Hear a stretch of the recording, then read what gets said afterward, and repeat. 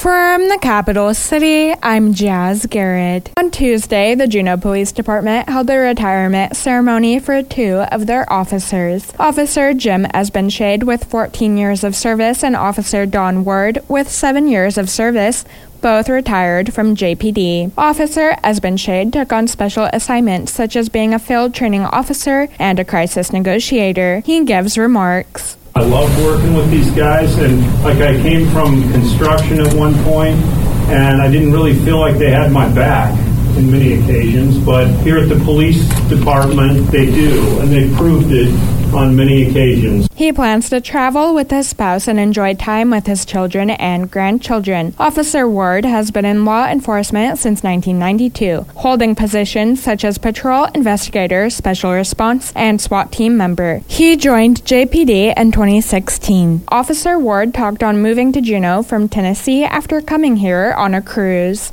It stuck with us, and we went home and thought about it. And it was like this area, it brought us in here. And we decided, because I could, it was the right time in our life, but we go all in for Juneau. But we said 4 years. we do 4 years. And so Juneau brought us here. We got here was the people who kept us. Officer Ward and his wife of 38 years plan to move back to Tennessee to be closer to family. He is a fourth-generation soldier, a veteran of the U.S. Army and the Tennessee Army National Guard. Deputy Chief David Campbell called the retirement ceremony bittersweet. They're bittersweet because on one hand, we're very happy to see our brothers here retire and start the next chapter in their lives of bitterness, and that we know we're not going to have the daily interactions that we're used to having with our friends. Authorities have recovered the bodies of two sisters on board a fishing charter boat that was found partially submerged off Southeast Alaska amid rough seas. They were recovered from the boat around 5 p.m. yesterday and taken to the state medical examiner's office. Two others remain missing from the charter, which was taken by two vacationing couples. The names of those deceased and those still missing are available to read on KINYradio.com. The 30-foot aluminum charter vessel was overdue Sunday evening and last seen earlier that day near Sitka, southwest of Juneau, according to the Coast Guard. Crews later found the boat off an island about 10 miles west of Sitka. U.S. Senator Dan Sullivan, a member of the Senate Armed Services Committee, released the following statement yesterday after news reports surfaced of Chinese citizens suspected of espionage attempting to breach military installations in Alaska. Whether it's a Chinese spy balloon, Russian bear bombers, or this new reporting of suspected Chinese spies in Alaska, this is another wake-up call that we are in a new era of authoritarian aggression led by the dictators in China and Russia. Of course, it's also another example of just how important Alaska is for America's national defense. Other countries clearly are focused on Alaska.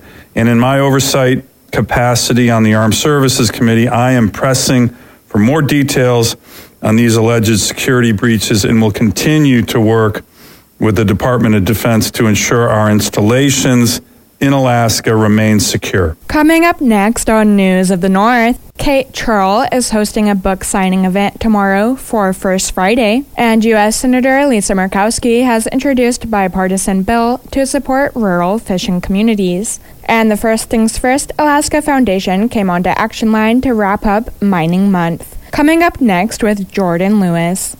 Welcome back to News of the North. I'm Jordan Lewis. Kate Troll came on a Capital Chat to talk about her memoir, All in Due Time. She'll be signing copies for First Friday tomorrow at the downtown Hearthside Books, and the book signing will take place from 4:30 to 7 p.m. A discovery story about how I was looking for a possible half-sibling, and I found two full siblings. Total surprise, and this journey took about a year and a half. You know, it was not a linear journey, if you will. There were lots of twists and turns. It was a type of story that just unfolded, and just as a writer, you know, when you get a good story comes your way, you recognize it. And I was like, okay, I'm gonna make a few notes here and keep track. And it's the subtitle is it's a memoir of siblings, genealogy, secrets, and love. Troll gives more insight into her book.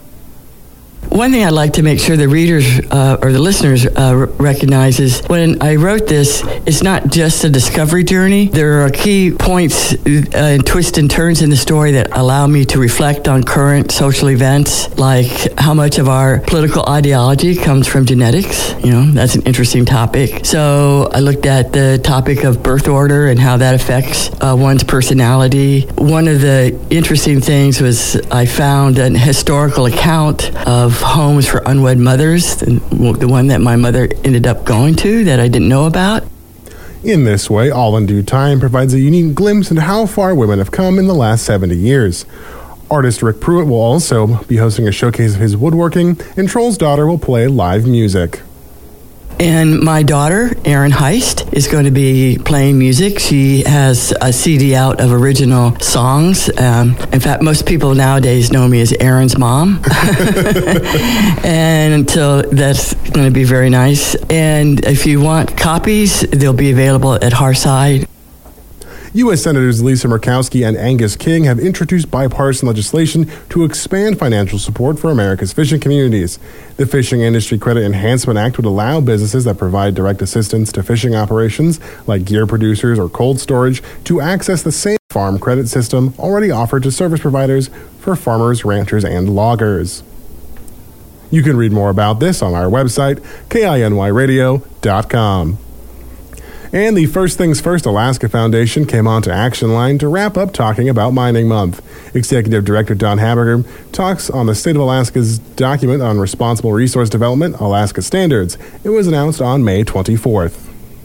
And really, it kind of chronicles Alaska's ability for sustainable energy and development. And the whole concept is our Constitution, which requires that resources are sustainable and perpetual for future generations. So the whole idea that the state of Alaska is doing responsible development is paramount, and it is something that we at First Things First Alaska Foundation pay a great deal of attention to. Board member Frank Bergstrom speaks to the economic benefit of both mines. Greens Creek and Kensington are both directly employing something on the order of 450 people. The average wage in the mining business about $130,000 a year. It's a substantial salary. It's not only the average, but the starting salaries are in 6 digits. So it's a tremendous opportunity for kids coming out of school to get into technical fields. And they pay together, they are the 2 highest property tax-paying entities in the borough, so we're talking a lot of money there to the benefit of all.